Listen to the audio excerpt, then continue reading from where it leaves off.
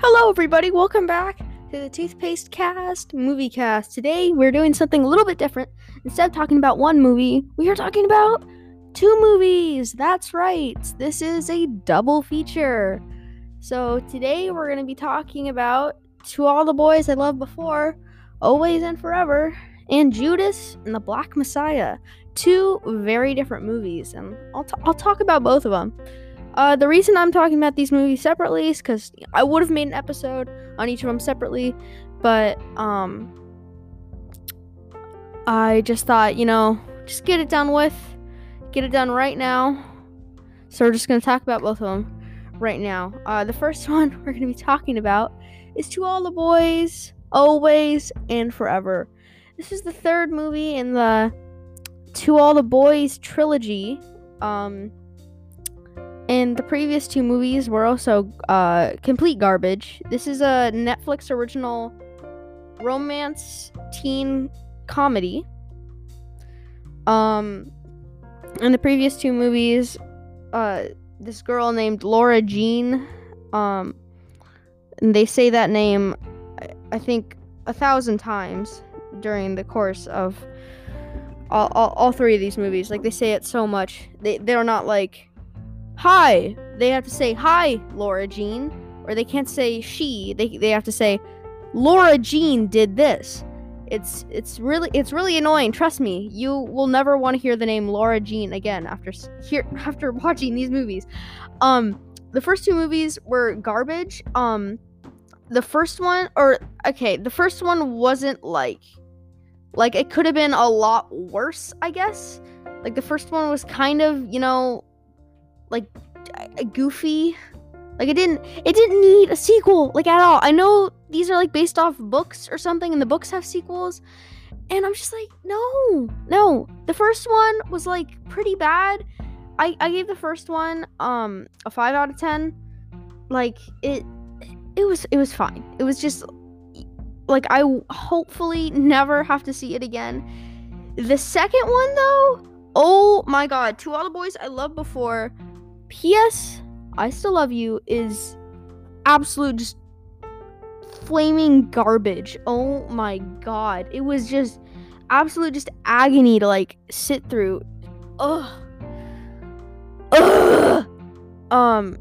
But like, both of these movies had to do with the girl Laura Jean like writing letters to like these boys. And this third movie literally has nothing to do with it. Like, I don't even know why it's called To All the Boys. Because there's no, like, this has nothing to do with her letters at all. Like, or that's a stupid argument. But, like, this is just, like, this just feels like, this is just so unnecessary. Like, why did you need to make this? Like, the second movie was already kind of stretching, like, hey, in the first movie, you forgot about this one letter, and now that's gonna be the plot. Will she choose this guy, or will she choose that guy? Ooh, that the second one was stretching, but this one just, like, kind of is, like,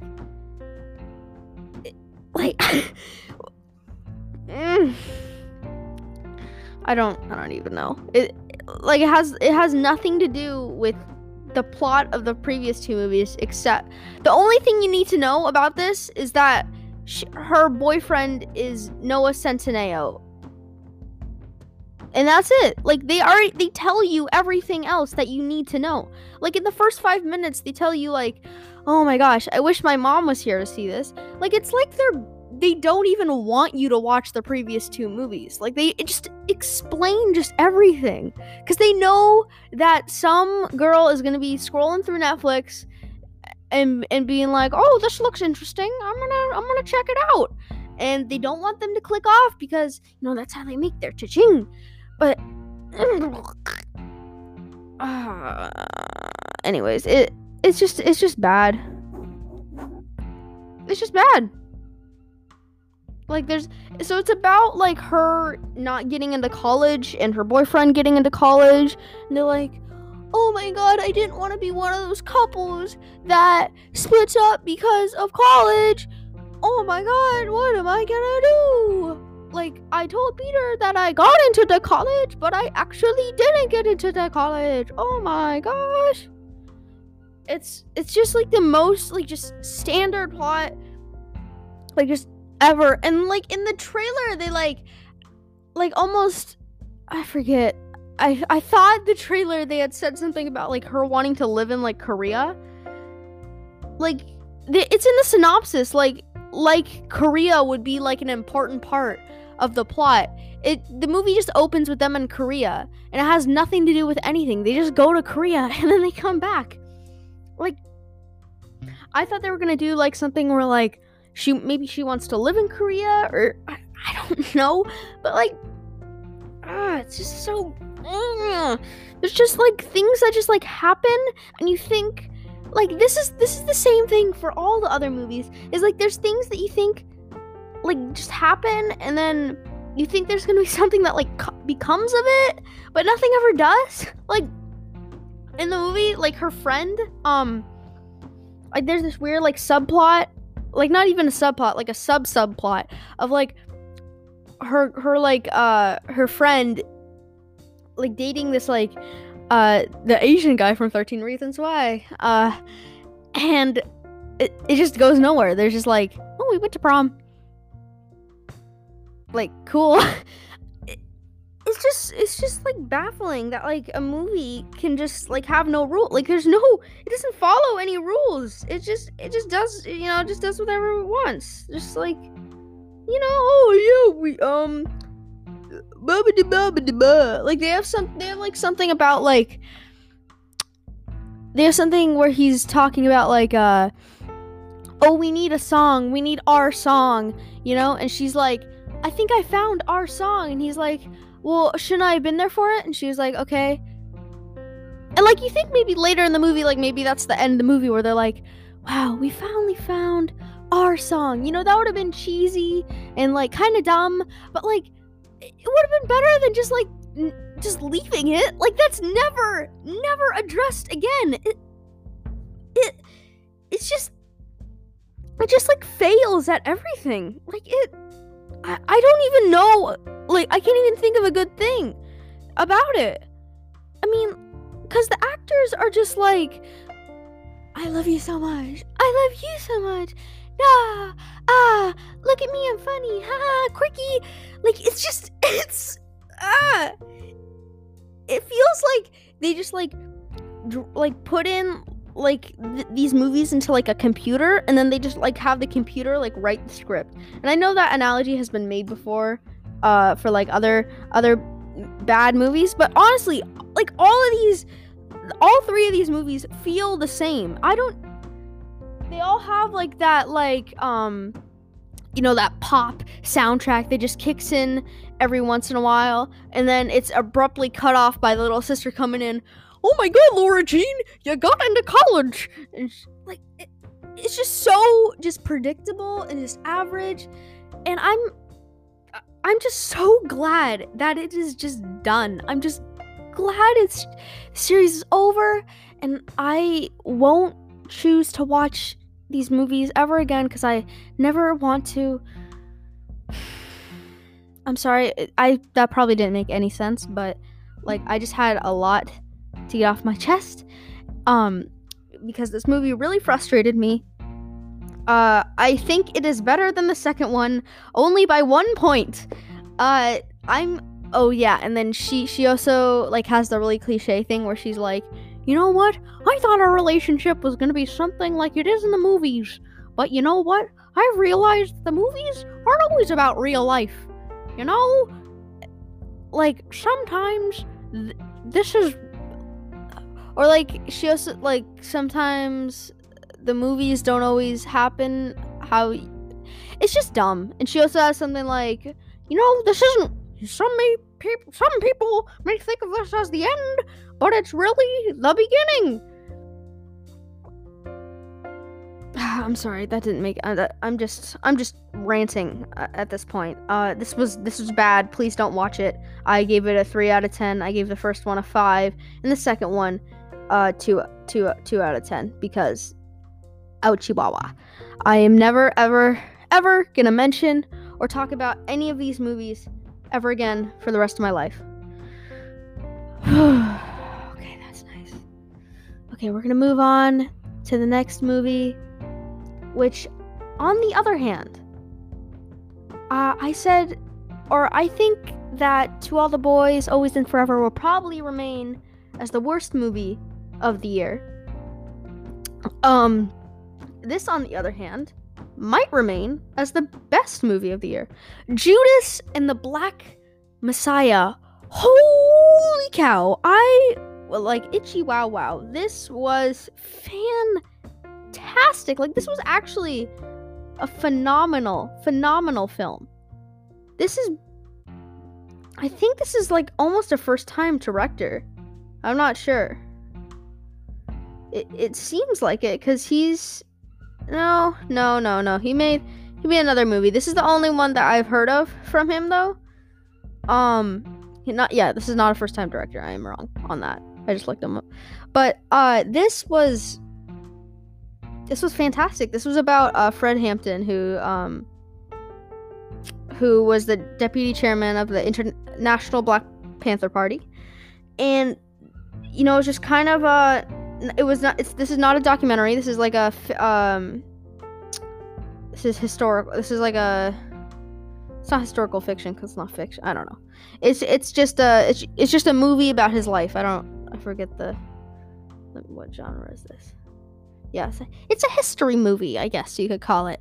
But I was honestly very, very surprised, because I thought it was gonna be more of like kind of an Oscar bait kind of thing, like maybe something like Trial of Chicago 7, because it gets good reviews, and usually when a movie gets good reviews, I'm usually like, this is okay,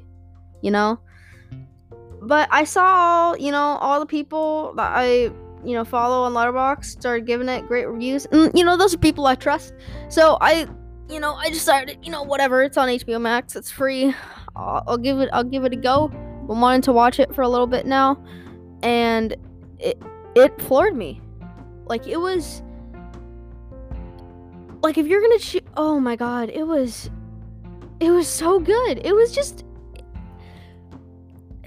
It's just like the feeling you get like when one of these movies just comes around, you're just like, oh yeah, this is a good movie, and I'm not gonna forget about it for a long time. It's like, it's like something like this kind of does feel like an A24 movie in the sense that, like, this is gonna become a classic in a couple of years. You know what I mean?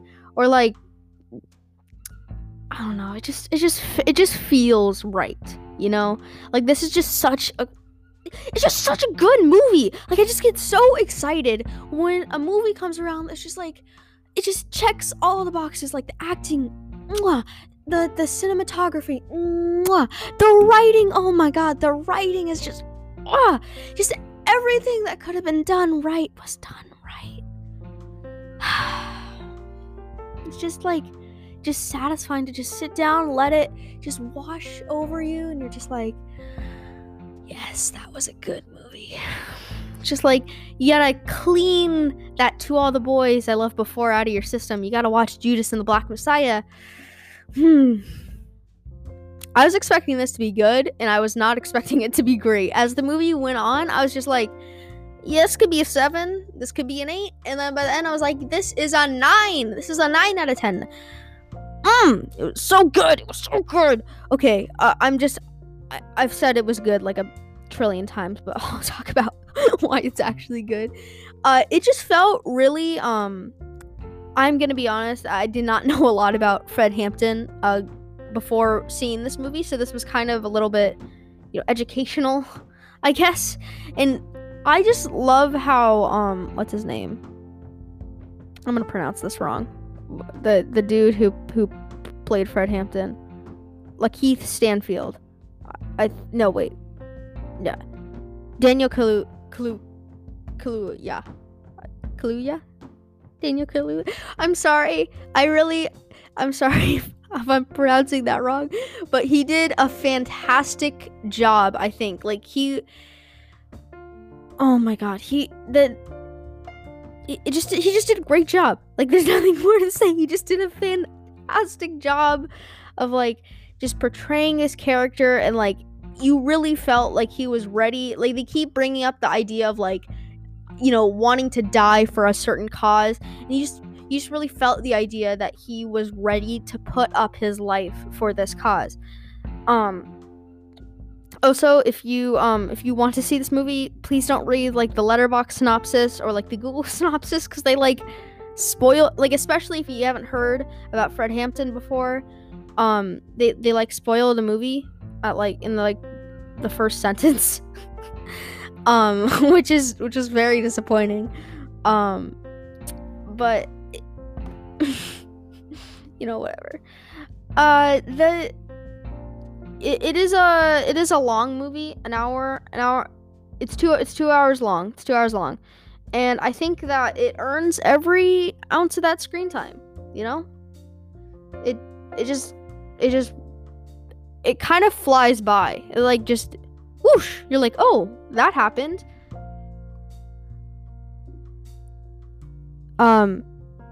Sorry, I had trouble with my microphone for a second. Anyways, yeah, back to the movie. If you have an HBO Max subscription and you just like are in the mood, like, you know what, I want to watch a good movie, like just a nice, just a piece of art movie that makes you want to kiss it. You're gonna want to watch this, because this is a good movie.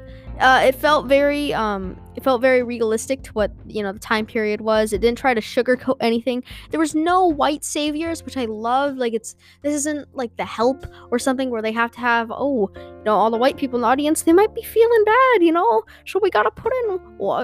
Remember, guys, there's always one good white person. Like, they didn't do any of that, like. And that's not to say that like they didn't have people. It's not like they're saying that like every white person is a racist, but they just didn't have, like, this is a completely like black story, like which I think is really good for a movie about this subject, And I think if you don't know a lot about the Black Panthers, about Fred Hampton, about any of this is probably very informative. And this was informative to me, so like it'd probably be informative for someone who doesn't know a lot about that. So I just highly encourage anyone who is listening to this to watch it. This is not a feel-good movie, so it doesn't leave you on like a, oh wow, this is all just resolved, which I really like, because a lot of movies dealing with subjects like this try to have like, and finally a law was passed where racism ended, or something like that, but at the end, when they're showing like the text of what happened after and all that stuff, they say like, and he continued to fight the ongoing racism towards the African American community. Like, it's not, they don't try to put like a blanket over it saying like, and they all lived happily ever after, which I feel excuse me, I feel like a lot of movies do try to do. Yeah, it's also violent, so if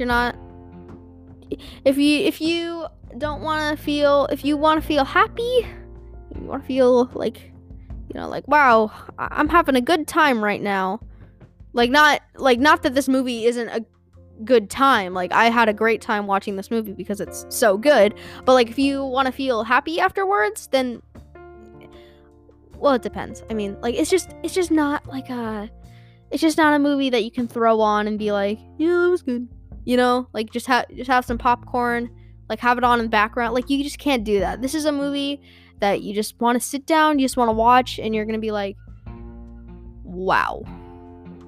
I feel like I'm rambling. I'm sorry, but I saw this last night, and it's just kind of like just spinning in my brain, all the different scenes, all the special moments from all the actors. It's just something that I don't think is going to leave my mind for a long time, and I hope that a lot of people end up seeing this, because this